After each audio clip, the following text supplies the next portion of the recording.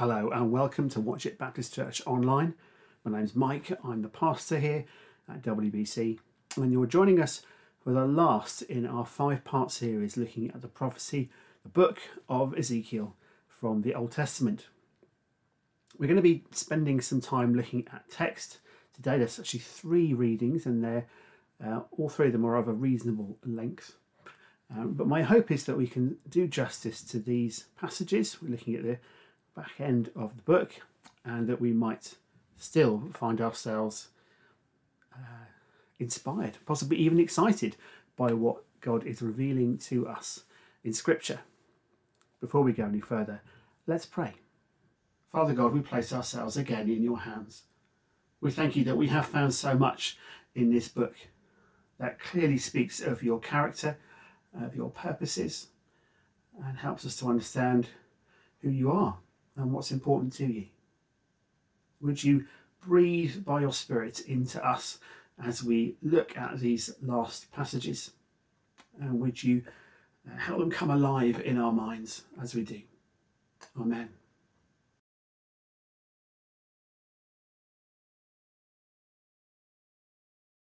Okay then, we're starting with 2 little excerpts from chapters 36 and 37, and they say this: I will give you a new heart and put a new spirit in you. I will remove from you your heart of stone and give you a heart of flesh. And I will put my spirit in you and move you to follow my decrees and be careful to keep my laws.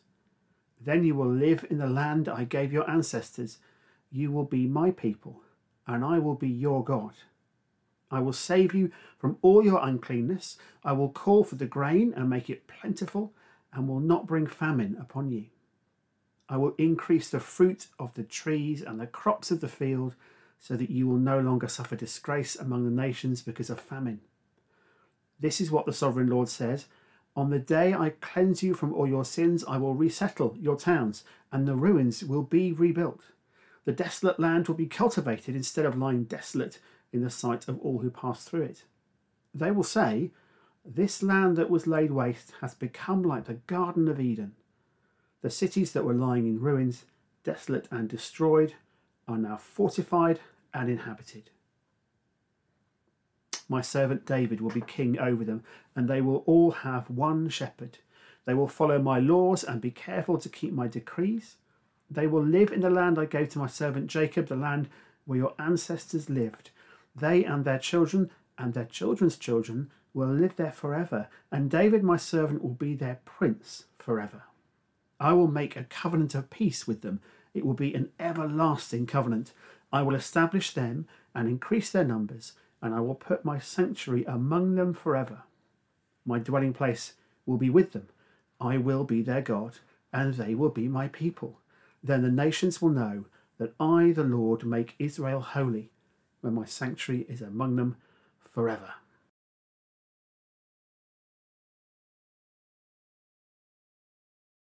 There's a change of tone here, isn't there, from some of the things that we've read previously from Ezekiel. There's a lot more to feel optimistic about in these verses. They're borrowed from chapters 36 and 37. I've not read all of either of those chapters, but they are an important reminder to us that God remembers. For all the struggle, for all the anguish and upset that God has described through Ezekiel, everything that's come before, at this point, God is maintaining his tendency to say, I stick to my guns. If I've promised to do something, I will do it. And even if there has been heartbreak, even if there has been rebellion, even if there has been unfaithfulness, that doesn't mean I forget my promises. It doesn't mean I break my covenant. God remembers. What I find interesting alongside that though, and I was reflecting a little bit on some of the bits that we've looked at earlier in the series, is that God does hold communities responsible, and nations too. He keeps his promises, he remains good, and it's really important to remember that we best understand what God is like by looking at Jesus. So if the Old Testament God seems different from the New Testament God, remember that Jesus is God, and we best understand God's character by looking at what Jesus is like. So if we see a discrepancy between what we see in the Old Testament and the way Jesus behaves in the New, then we need to understand the Old Testament differently in order to recognise how God is constant, how he is the same, how he is consistent in his character. He does hold communities and nations accountable and responsible. Interesting that when we looked, I think it was last time, at judgment, we saw that God was absolutely able and willing to recognise those who had grieved the bad behaviour of the nation and would treat them differently. And yet it's the nation that's held responsible. And I think we need to bear that in mind, because the ways in which we behave as communities, not just as a community of those who have faith, but of communities geographically, of communities in our economic circumstances, of communities of relative affluence. There are ways in which we behave and contribute to our culture which are important to God, and he will have something to say about that nation or that community.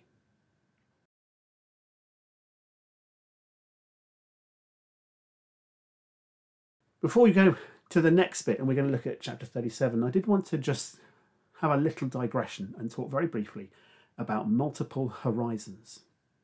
When we're looking at prophecy in the Old Testament, or prophecy in general, it's important for us to remember that it is fulfilled in different ways for different circumstances. Now, this may feel a little uncomfortable.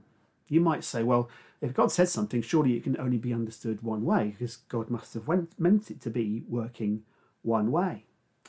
And I see exactly where you're coming from, but we also see that Old Testament prophecy gets understood by those who live in that time in one way and interpreted by New Testament writers sometimes in a different way. And then very often there is a third perspective on that prophecy, which is to do with how God will fulfill creation ultimately. We talk about the day of the Lord and the return of Jesus, and these things bring creation to its fulfillment. And sometimes we see that one prophecy or one prophetic insight or expression can be understood in one way in the time it's written, another way in the time of the New Testament, and a third way when we come to think of the day of the Lord. I only mention that because I recognise that prophecy is a tricky thing for us to get our head around, but also because there are ways in which this second and third passages that we're going to look at work in multiple ways. So they work in a way that belongs to their own time, and they work in a way that belongs to the New Testament understanding too, and even to the end of this age. So with that in mind, we're going to have a look now at chapter 37 of Ezekiel. And I'm going to read a good chunk of it. The hand of the Lord was on me, and he brought me out by the Spirit of the Lord and set me in the middle of a valley. It was full of bones. He led me back and forth among them, and I saw a great many bones on the floor of the valley, bones that were very dry. He asked me, Son of man, can these bones live? I said, Sovereign Lord, you alone know. Then he said to me, Prophesy to these bones and say to them, Dry bones, hear the word of the Lord. This is what the Sovereign Lord says to these bones. I will make breath enter you, and you will come to life. I will attach tendons to you and make flesh come upon you and cover you with skin. I will put breath in you, and you will come to life. Then you will know that I am the Lord. So I prophesied as I was commanded. And as I was prophesying, there was a noise, a rattling sound, and the bones came together, bone by bone. I looked, and tendons and flesh appeared on them, and skin covered them, but there was no breath in them. Then he said to me, Prophesy to the breath. Prophesy, Son of man, and say to it, This is what the Sovereign Lord says. Come, breath from the four winds, and breathe into these slain, that they may live. So I prophesied as he commanded me, and breath entered them. They came to life and stood up on their feet, a vast army. Then he said to me, Son of man, these bones are the people of Israel. They say, Our bones are dried up, and our hope is gone. We are cut off.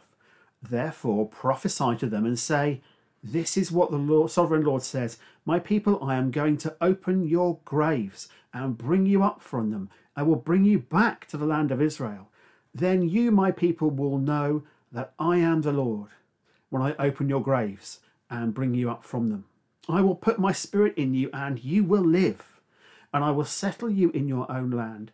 Then you will know that I, the Lord, have spoken, and I have done it, declares the Lord. The word of the Lord came to me. Son of man, take a stick of wood and write on it, belonging to Judah and the Israelites associated with him. And then take another stick of wood and write on it, belonging to Joseph, that is to Ephraim, and all the Israelites associated with him. Join them together into one stick, so that they will become one in your hand. And when your people ask you, won't you tell us by what you mean by this? Say to them, this is what the sovereign Lord says. I am going to take the stick of Joseph, which is in Ephraim's hand, and of the Israelite tribes associated with him, and join it to Judah's stick. I will make them into a single stick of wood, and they will become one in my hand.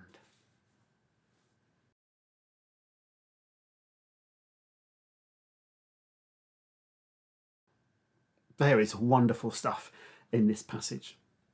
Perhaps you will already have started thinking about ways in which some of the language used here kind of ties itself to things that are said elsewhere. I'm aware that in Genesis 2 verse 7, as the second of those two amazing creation narratives is unfolding, we get this. So this is Genesis 2 verse 7. Then the Lord God formed a man from the dust of the ground and breathed into his nostrils the breath of life, and the man became a living being. So we have an echo of that in these verses. It's almost as if God is creating his people all over again. And maybe that's entirely appropriate in some ways, because the relationship between God and his people has been so damaged. The cause of all the renewal that takes place in this passage, which I'm sure will be familiar to many. I certainly sang a song about the dry bones hearing the word of the Lord when I was in Sunday school as a kid. So some of it would be familiar, but there's a real drive through this passage that is the Spirit. I mean, we know from much later, from John 17 particularly, how Jesus wants his disciples to know that the Spirit will be given to them and placed within them. We know that it's the Spirit that Jeremiah is referring to when he talks about how he will write the law on within his people. They will have the Spirit in them, and they will know him and know his way, because his Spirit is within them.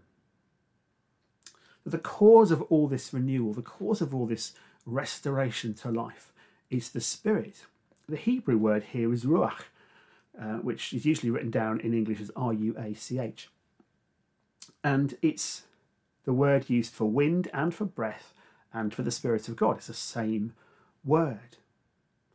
It's used over and over again in different ways. So we get this fantastic bit where God says to Ezekiel, prophesy to the breath, or possibly to the wind, or to the Spirit, or something.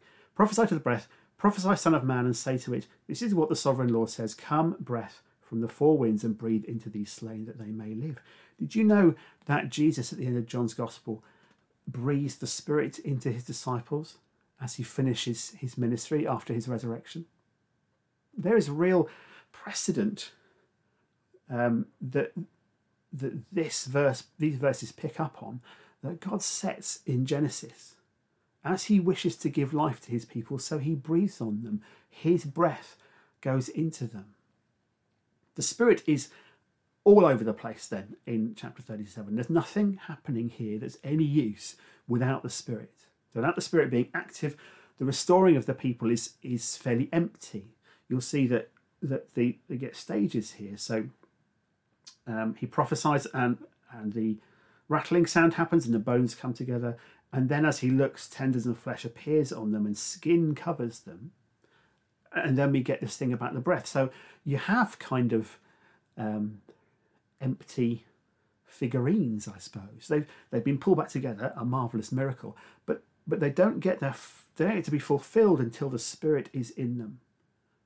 So I prophesied as he commanded me, says Ezekiel, and breath entered them. They came to life and stood up on their feet, a vast army. God goes on to explain how it's really important for him to be able to bring life back to something that was dead. So these bones are the people of Israel, and they say, our bones are dried up and our hope is gone and we are cut off. The sovereign Lord says, I'm going to open your graves and bring you up from them.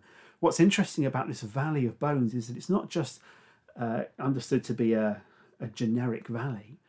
This is a reference to an actual valley outside Jerusalem where it is understood that the Babylonians, having overrun the city, dumped hundreds, possibly thousands of bodies. And they really were. It was a valley full of dry bones by the time that the various processes, the animals that eat carrion and so on, have come and devoured those bodies until there's only bones left. So God says, you'll know I'm the Lord when I open your graves and bring you up from them. And it's at this point that we revisit this idea about how in different ways prophecy works at different times. There's so much of our understanding of how Jesus is restored to life, his own resurrection, the power of that, and the work of the Holy Spirit that makes it possible, but also the ways in which a new life is breathed into the church after Pentecost, after Jesus has returned to be with his Father. Because at that point, a new life is breathed into them too. What a fabulous thing this is for the Holy Spirit to be part of what's happening here. Cause of renewal. Interestingly, as we think a lot about how the Holy Spirit's involved here, I'm going to borrow a little bit from Ezekiel 39. It's just on this bit of paper over here, and it says, then they will know that I am the Lord their God, for though I sent them into exile among the nations, I will gather them to their own land, not leaving any behind. I will no longer hide my face from them, for I will pour out my spirit on the people of Israel, declares the sovereign Lord. That's the thing that makes the difference. The pouring out of the Spirit. That is where God is active and creative, and from which he sustains things. His Spirit is powerful.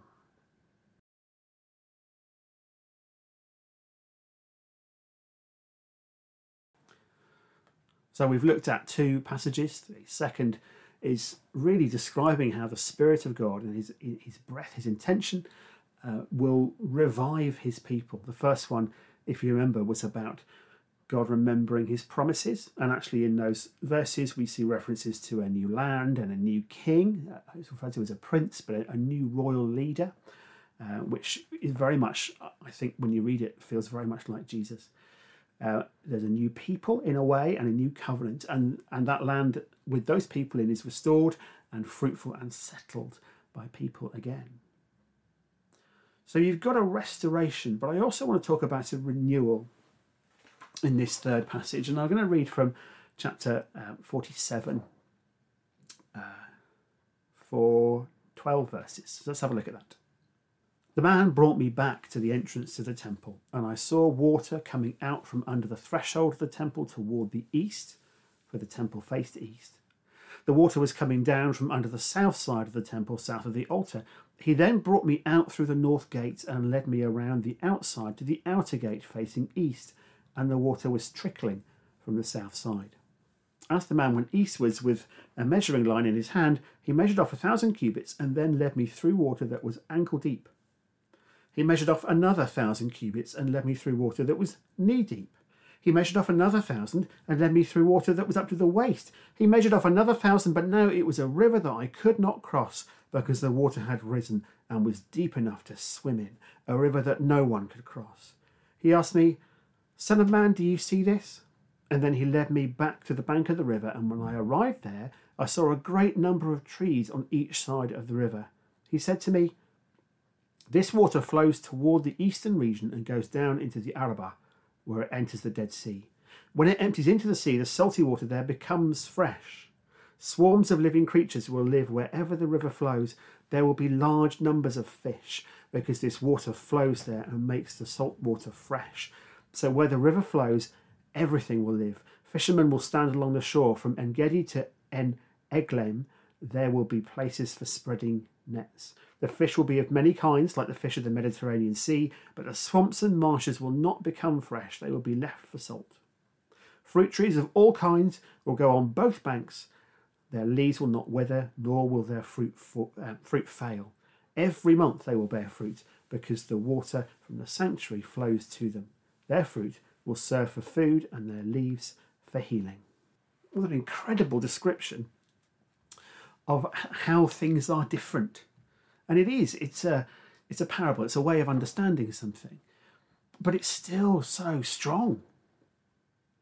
There is a significance to those opening verses of chapter 47 when it says the water came out from under the threshold toward the east, and the water was coming down under the south side of the temple, south of the altar. And then Ezekiel has to go around through the north gate, and he gets led around the outside, and water is trickling from the south side. And then they go eastwards. Now, the reason why that's significant is there's a little bit that we've not had the chance to look at. I think it's chapters sort of 43, 44 maybe, where God returns to the temple. And this direction of the flow of water is like water returning on the path from which God comes and returns to the temple. So there is a significance to the direction. There's also a miracle happening here. So the flow gets bigger and bigger and bigger. Over the course of a mile, it goes from a trickle to something that's too deep and wide to cross. The significance of that is that this miracle is that the extra water doesn't come from runoff from the neighbouring fields or from tributaries. It just grows in itself. In much the same way that we see in the Old Testament the miracles of Elijah and Elisha, where they're able to by God's power and authority, they're able to turn something small and make it bigger or make it last longer. So something very much like that is happening here.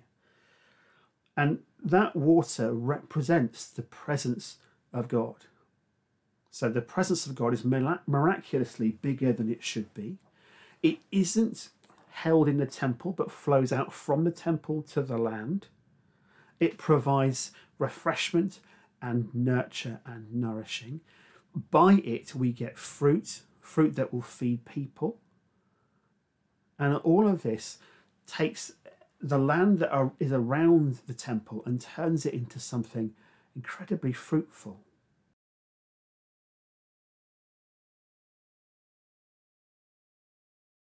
Water is living. It's the presence of God, and it's a source of blessing. And there's so much that we might want to pick up from that, but I think the things I'd want to dwell on are that in this explanation, God, through Ezekiel, is telling his people that he is not limited to temple, that his goodness and his nourishing goes out to the world from the temple. It's a reiteration of something that Ezekiel's been saying consistently through the whole of his writing, the whole of his prophecy, that God is not limited to a place. God is not limited to a particular pattern of worship or a particular bit of geography. He's not held in by a particular kind of priesthood either. He will go where he wants to go. Remember all the way back to chapter 1, where we had this incredible vision of a chariot on wheels that had lots of wheels so it can go in any direction. God goes where he wants to go. And then elsewhere in the chapter, elsewhere in the book, we've seen Ezekiel talking about, explaining how God is saying that he will be a sanctuary wherever his people are, rather than them needing to go to his sanctuary where he is. So this picture of the river, which we could spend ages on, expresses all of those things.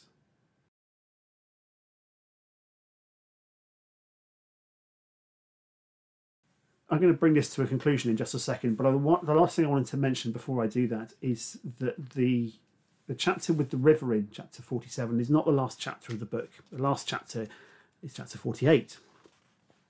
And the very last verse, the very last words of that prophecy say this: "And the name of the city from that time on will be, the Lord is there."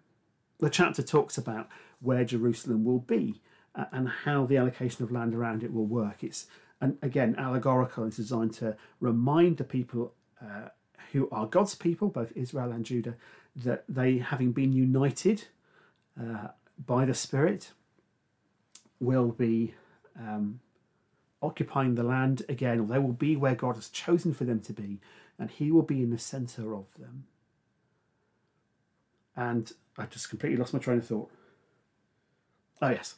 And that's the thing that becomes essential, the core of God's purpose, is that God is there. Not the architecture, not land distribution. Those things are all cleaned away in this book. But the city, which was previously called Jerusalem, now only has the name of the Lord is there. And that defines what God is wanting to give his people, his humanity. We go all the way back to Genesis and Leviticus to understand that more.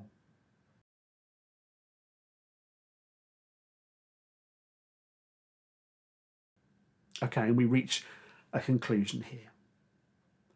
A conclusion to a book that has been so exciting and such hard work, that has been so full of promise, but also full of such despair. A book that in many ways encapsulates the problem that has always grown around the covenant that God has with his people, and which describes our need for Jesus as well as what Jesus brings us. It's a book by a prophet, and as John Goldingay says, prophets exist to disagree with their people, even, I might add, the religious ones, or possibly especially the religious ones. I think probably the religious people are the ones who most need God to disagree with them. In Ezekiel, we see how people thought they had life, and they thought they had it sorted, and Ezekiel came to say that the life they thought they had wasn't really there, and that the idols they were chasing weren't going to bring them life. And Ezekiel said that although they thought they had life, actually they had none. And then Ezekiel does something to flip it the other way around. So the people end up saying, we've been cut off, we've been left behind, we've been shut out, and we have no future. And then Ezekiel steps in and disagrees with them again and says, no, you do. You do, because this God who is loving and faithful is absolutely going to restore everything he intends for you. He is going to renew you, and he is going to renew his presence with you. The future of the people of God, then, is about God's presence, and is therefore about the Spirit, the Holy Spirit, who occupies the life of anybody who wants God to be part of who they are.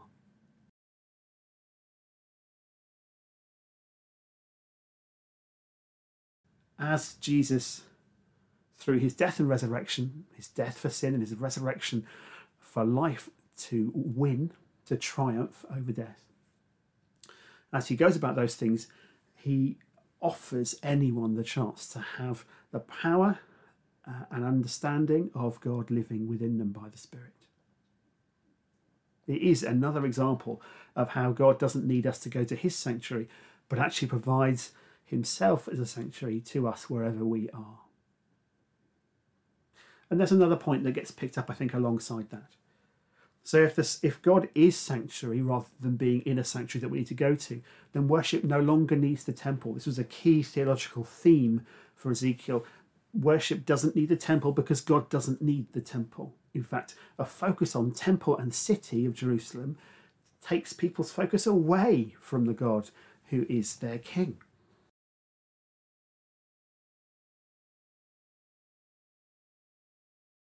And it's from this period of exile and the return from exile that we see the development of synagogue. So instead of temple being all and everything, we now get this smaller, more personal, more community-based, intimate-based gathering of people to worship together and to understand God together. The development of synagogue is a place for gathering and walking together in the light of who God is. That's an approach that Jesus saw when he arrived as a man. He was involved in, and which one can only assume by associating with himself, he championed it. He also went to the temple quite a fair bit, but I believe that he endorsed this community-based gathering. Anyway, at the risk of running on, and we're nearly finished, that I wanted to just go back in this conclusion to re-emphasising again the role of the Spirit. So Phil Moore, who I've referred to before, I think quoted from, says, "We should not be satisfied with crowded churches or busy meetings. Instead, the only thing that we should be pursuing is the presence and life of the Spirit in us and in our worshipping communities. Our church isn't really going to be effective as a representation of Jesus in the local area or as an expression of the mission of God unless we welcome and repeatedly welcome the presence of the Spirit in and among us. Our life can only come through the Spirit's presence. The valley of dry bones reinforces that, and the New Testament letters emphasise it too. Let's not forget that in the Acts of the Apostles, the book that is the story, the history of the early church, that story begins with Jesus' departure, promise of the Holy Spirit, and then when the Spirit arrives, a whole new movement is born. What we think of as the early church starts at that point. And then, and of course I would do this, those of you who've been engaging with what I've been talking about over the last year or year and a half will not be at all surprised that there is this link with Leviticus. The beginning of Leviticus is about, Leviticus starts with God saying, when anyone approaches me. So there's an assumption that God can be approached by his people. And then there's a whole recreation symbolically and ceremonially of Eden, which is a reminder that God's purpose in creation was to share his presence with us, and that Sabbath particularly is created for that to happen.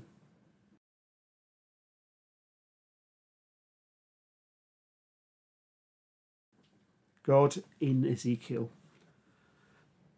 specifically at that point where in chapter 16, where he's talking about how he nurtures Jerusalem, God says to Jerusalem, live. But I think actually that can be picked up and amplified right at the start of creation. When humanity is first made, God says, live. And then to Jerusalem, he says, live. And then in the valley of dry bones, he says, live.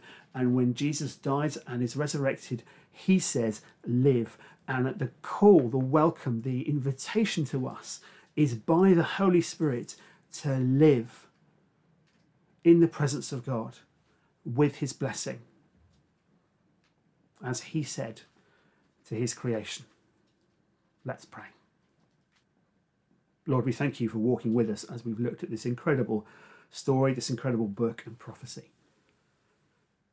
We ask that you would help us keep in our hearts some of what we've been learning in recent weeks. We pray that we would welcome the Holy Spirit into our lives and that we would live in all the ways that you call us to. Amen.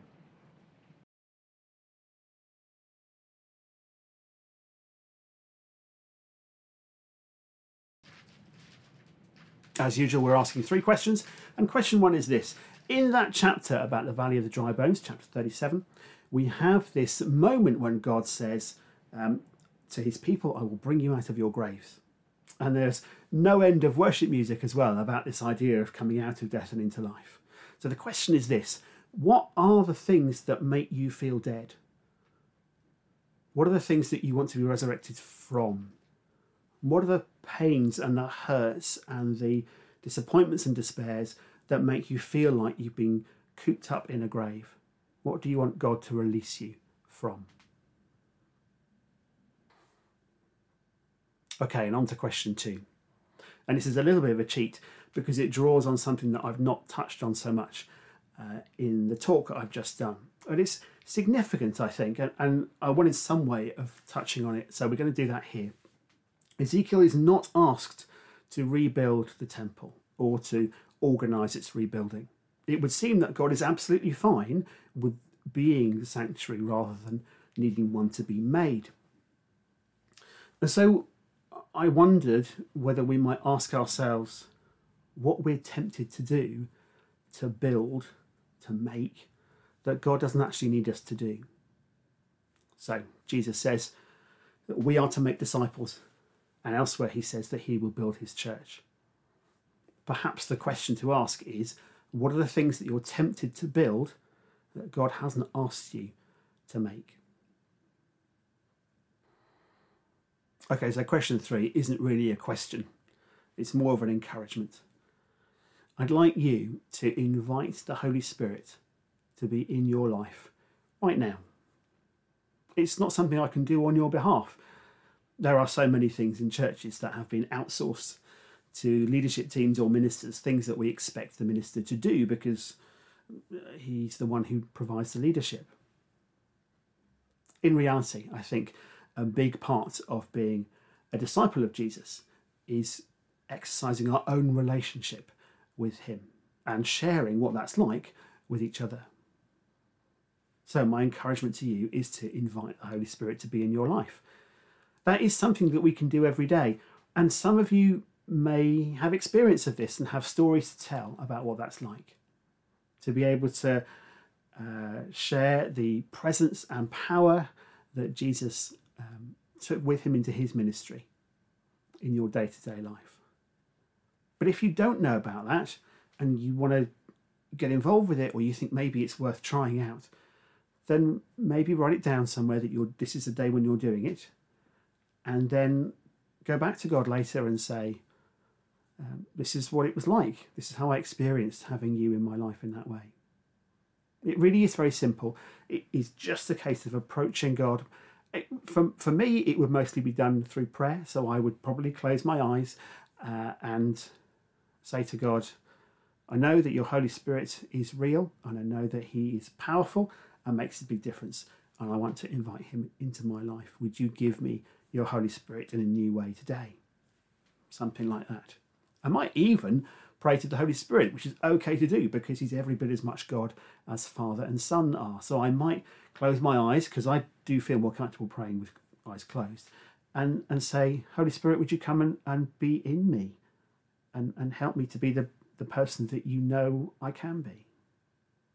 Something like that. But definitely to record when you ask God for that, or when you ask the Holy Spirit to come and be part of your life, and then to be able to reflect on it.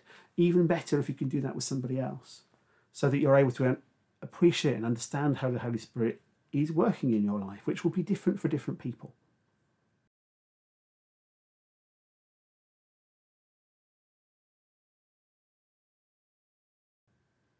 Well, that's it from me. That's your 3 questions, and that is the prophecy of Ezekiel. Let me pray for us before I sign off. Father God, by your Spirit you do incredible things. Lord Jesus, you promised your Spirit to us as we follow you. Spirit of God, you are available to us to be God's presence and power.